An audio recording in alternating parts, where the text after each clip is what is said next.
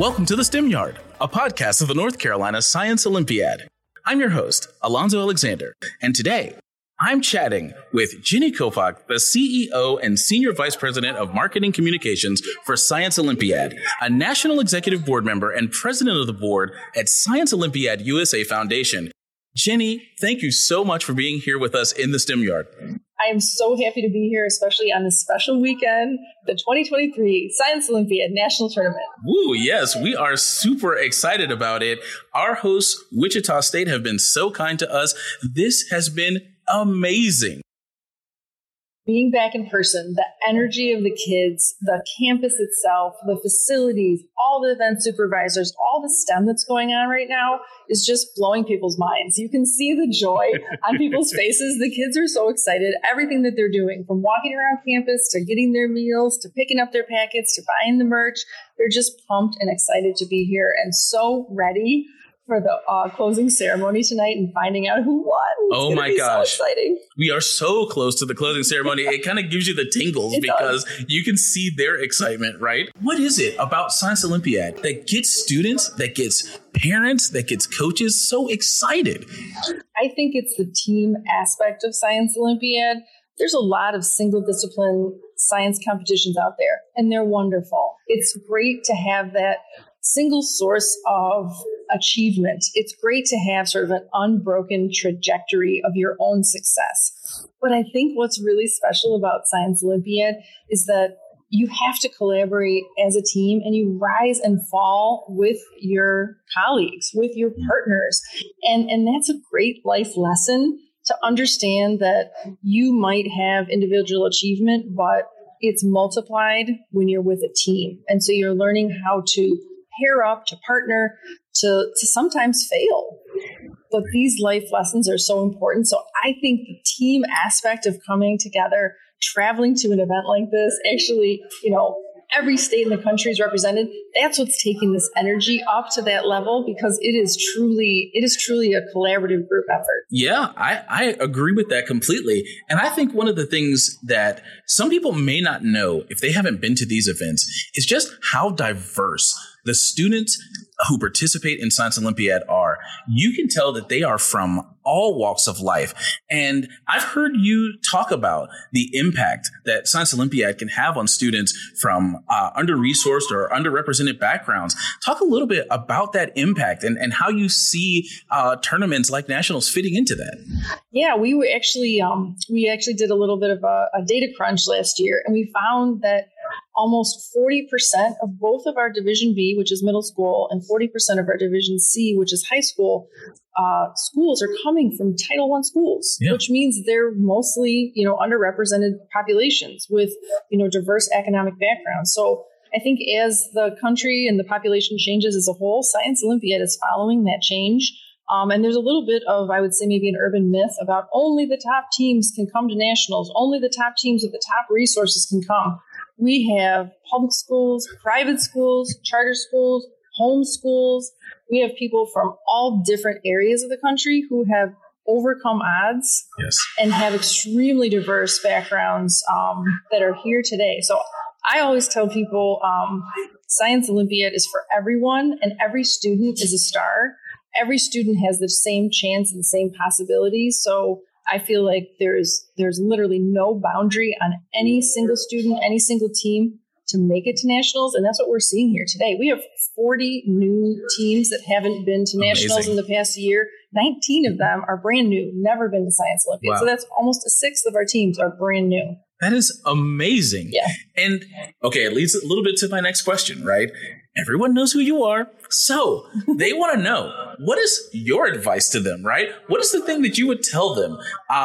And I'm going to add a little bit of something myself, right? As we have students transitioning, right, from being competitors to being alumni, what's the advice that you would give those students?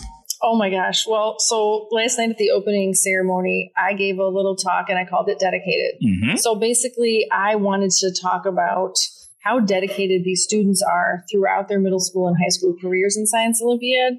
And that dedication carries through through our alumni chapters that we have, like in North Carolina at North Carolina State.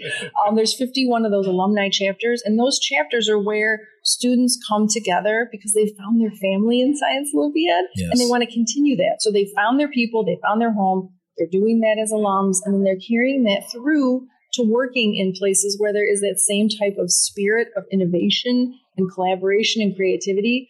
So my advice to some of the kids that are coming out of this, that are graduating out of Science Olympiad, I would say stay with it. Yes. Stay with it. Keep giving back, because Science Olympiad gives you back as much as you put in. That's right. That's right. Now, I know you don't like to be in the spotlight, okay? So you're going to have to bear with me for just a little bit, because I want to talk about you for a minute. Next year, 40th anniversary, right? Science Olympiad has been around for 40, oh my gosh, it's 40 years. Now, what does that mean to you on a personal level? I know about your family's involvement, right? Your father, Dr. Plutz, one of the founders of Science Olympiad. Can you talk a little bit about how being the daughter of someone who loved, science engagement the way he loved science engagement, how that fostered your love for it? Yeah, I mean, Science Olympiad, people always say, boy, you really love Science Olympiad. It seems like you were born to do this. And I say I kind of was, because when I say it's in my blood, I really mean it's all the way down to my DNA. So growing up in a house where Science Olympiad's national organization was born, it was very impactful. So, I mean, we literally lived over the store. Mom and Dad started Science Olympiad in our basement in 1984. And so it was incredibly foundational to me to watch my parents give so much back. I mean, my dad was a teacher in Detroit Public Schools. He was an administrator for gifted and talented in science education for more than 30 years with Macomb County in Michigan. He was a lieutenant colonel in the Army. So what he did was he brought his love of science, his love of sports, and his organizational principles that he learned while being in the Army to Science Olympiad. So along with my mom, Sharon, and Jack Cairns from Delaware, they basically found as many people as they could who had that same passion for, like, let's make this a party.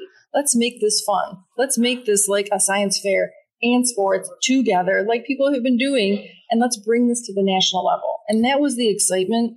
So seeing them put their heart and soul into it, traveling every summer, going to workshops, I met so many amazing people that were their friends, but became our family. And that's what's special about Science Olympiad.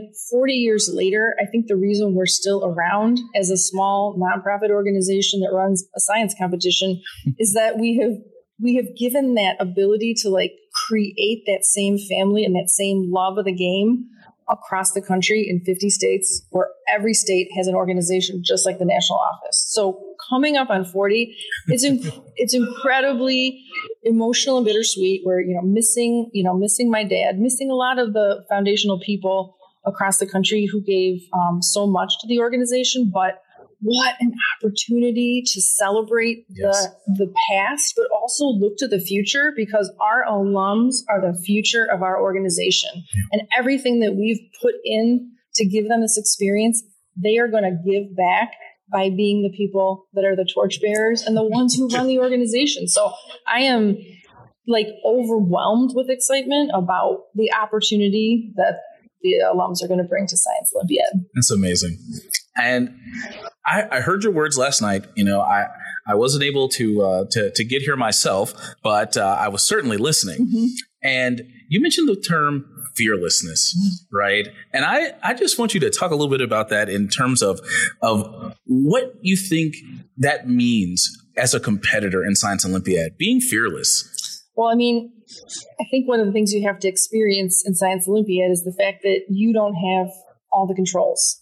So I feel like when you have to give up some of the control and it's not all about you, that can be kind of overwhelming for people, especially when they're high achieving, when they have a high level of expectation for themselves. But when we challenge students to learn from their partner, to be part of a team, and to possibly consider that not everything is going to go as planned. There are going to be bumps in the road. You have to be resilient. You have to have, all the characteristics of dealing with failure and ups and downs. I think that makes you a stronger person in the long run. I really do. So to me, being fearless is going into situations where you may not have every single element of control, but it's what you do on the fly that makes you a champion. Yeah, I think that's right. Is there a message? When people hear this, the awards will have already happened, right? So they'll know what the results are. But is there a message that if you could tell them when they're listening to this, that you want them to leave with, what would the message be? God, I would say the future is bright. I mean, the future is STEM and the future is bright. Science Olympiad is a driver for this next generation of science stars, innovators, and the next science workforce. So when people talk about a lot of gaps in STEM, I think about filling those gaps. And I think about exciting the next generation to join into Science Olympiad so that they can find what they like best. Because in Science Olympiad, you get to choose, and I can see that on the faces of the students. It's their choice. Trajectory is their event. ChemLab is my event. I am doing Storm the Castle.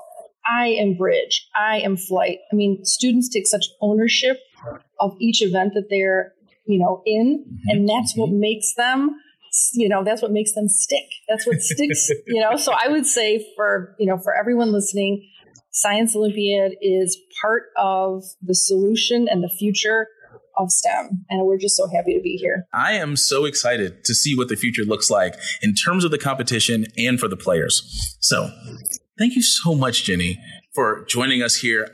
It really has been amazing to have a chance to talk to you. And you're going to have to come back and join us again in the STEM yard when, everything's not happening. I would absolutely love to. I would appreciate the invitation. And believe me, I'll be back.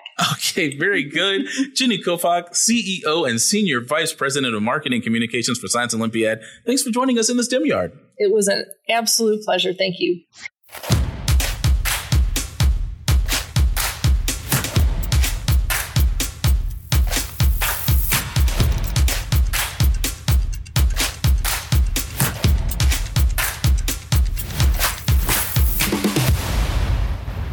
We're live here in the STEM Yard at the 2023 Science Olympiad Nationals Tournament. We are talking to NC State alum Ashwin Gadiyaram. Ashwin, please tell us about your experiences. What are you doing here at this year's tournament? And how did you get here from being a competitor years ago to today? Thank you for asking. At this tournament that we did today, I'm actually an event supervisor for Division B, the Middle School Anatomy and Physiology event. And this was an event I did as a middle school and high school student for 7 years total. And then I remember when I graduated from high school and having done the event for the last time ever, I was thinking, man, there's something missing. I feel like there's more in the tank here to help build something better, maybe perhaps for the future. And then I reached out to Kim after my freshman year at NC State, and I asked if there's anything I can do to help with the event. Yeah. And then starting my sophomore year, she got me more involved as a test rider for anatomy because the previous test rider had moved out of the state. And that's when I sort of took over the reins of the event over in North Carolina. And did about a good year or two there, just sort of building my way up. I was a rookie at the time, hadn't really written events before, and it was a really fun time to be in charge of the regionals and state level in North Carolina. And then a vacancy happened for the Division B national position. Yes. And then Kim actually put my name in the hat, so to speak. I'm not 100% sure or privy to how the process is. I just she just sort of told me, hey, I'm going to just put your name in. Is that cool? And I texted her back and I was like, yeah, that sounds good to me. And thank you so much. And then initially I was told there was no vote for me. And then a couple of weeks later, I found out that I got the position. There you go. And then as part of getting the position, I was able to join the national committee. And the 2018 national tournament in Colorado at Colorado State was my first time ever riding a national level event. And that was a huge moment. And then I continued that onwards towards 2019, where we went to Cornell and wrote the event there. And then, unfortunately with COVID, we had a bit of a gap over it's a rough patch for North Carolina. Yes. Yeah, it's a rough part. Even for me, it was very rough because that was my last year in North Carolina before leaving to Virginia to start school again for medical school. And I got involved in Virginia for a bit for the last couple of years. They've been great over there, integrating me almost immediately when I told them I was moving. And now I'm back here for the first in-person nationals since 2019, and I ran into Jason. I'm here. I met Alonzo for the first time. He's a cool dude. Thank you very much. I really wish we had met earlier, man. Like, you're awesome. And then just seeing a bunch of old faces, it's been a great time. Well, Ash, it's so great to meet you. I don't want to hold you because I know you're really busy. We're talking to you right before the award ceremony, right? But we do want to know, what's the message you have for students who are competitors like you used to be, who also have something left in the tank? What should they do? Just give back in any way possible, man. There's many ways to give back. Event writing is one of them. I happen to be primarily an event writer, but back when I was in North Carolina, I did a lot more than just event writing. I went to tournaments almost every weekend at one point, back in the 2019 season. Even just helped run Division A events, for example. Just working with elementary school kids, middle school kids, it really opens up your kind of worldview about how beneficial a program like Science Olympiad is, not just like within the classroom, but also outside the classroom, with respect to learning how to work in teams, and just sort of fostering interest in fields you never thought you'd be interested in. I mean, anatomy wasn't just the only event I did. I did a physics event called Compound Machines, and physics is one of my most favorite subjects, actually. All right, physics. Yeah, there you go. Yeah, and then, and I think that having a multidisciplinary sort of focus to science, or approach to science, rather, should I say, is better than just being focused in one small area. Right. And, giving back, you can get exposed to events you probably never did in the past. Yes. And I think that's another big part of people wanting to give back. If you just want to, Science Olympiad will take any help they can get. It's fully volunteer run. That's right. And even helping with a building event, helping with a physics event, your help is definitely appreciated, whether it's driving supplies over. I did that plenty of times as well. Right. Just reach out and they will find a way to help you get hooked. All right. Ash, thank you so much for joining us here in the STEM Yard. Yeah, absolutely. I'm more than happy. Thank you. Thank you.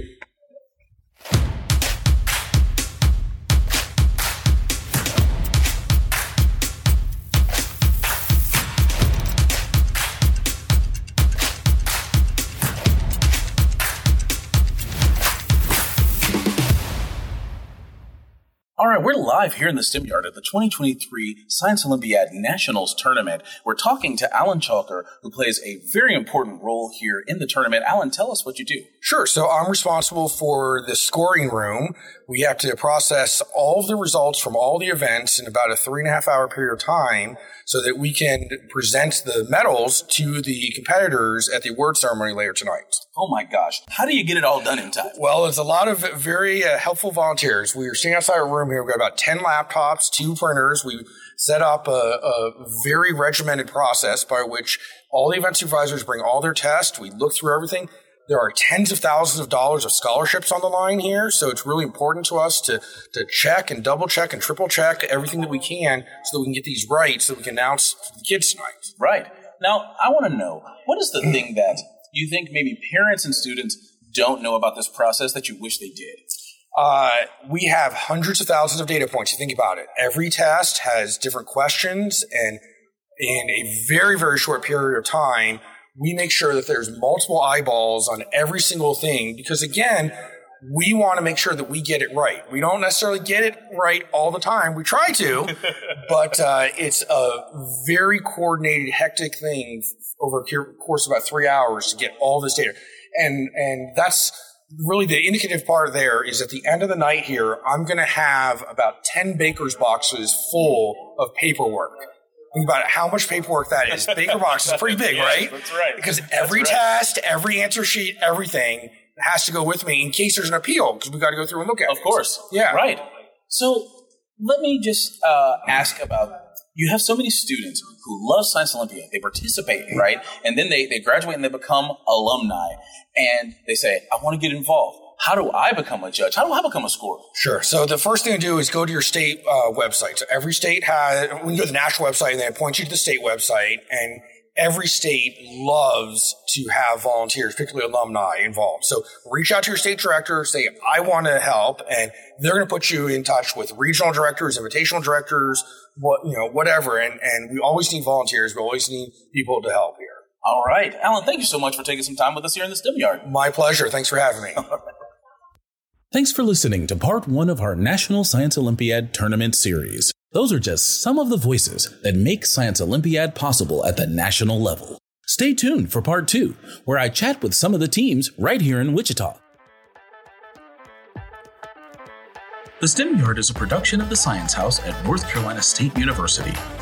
Our show is produced by Valerie Bass, with assistance from the North Carolina Science Olympiad. We're supported by funding from the Backyard Foundation. I'm your host, Alonzo Alexander. Catch us again in the STEM Yard, where science is our playground.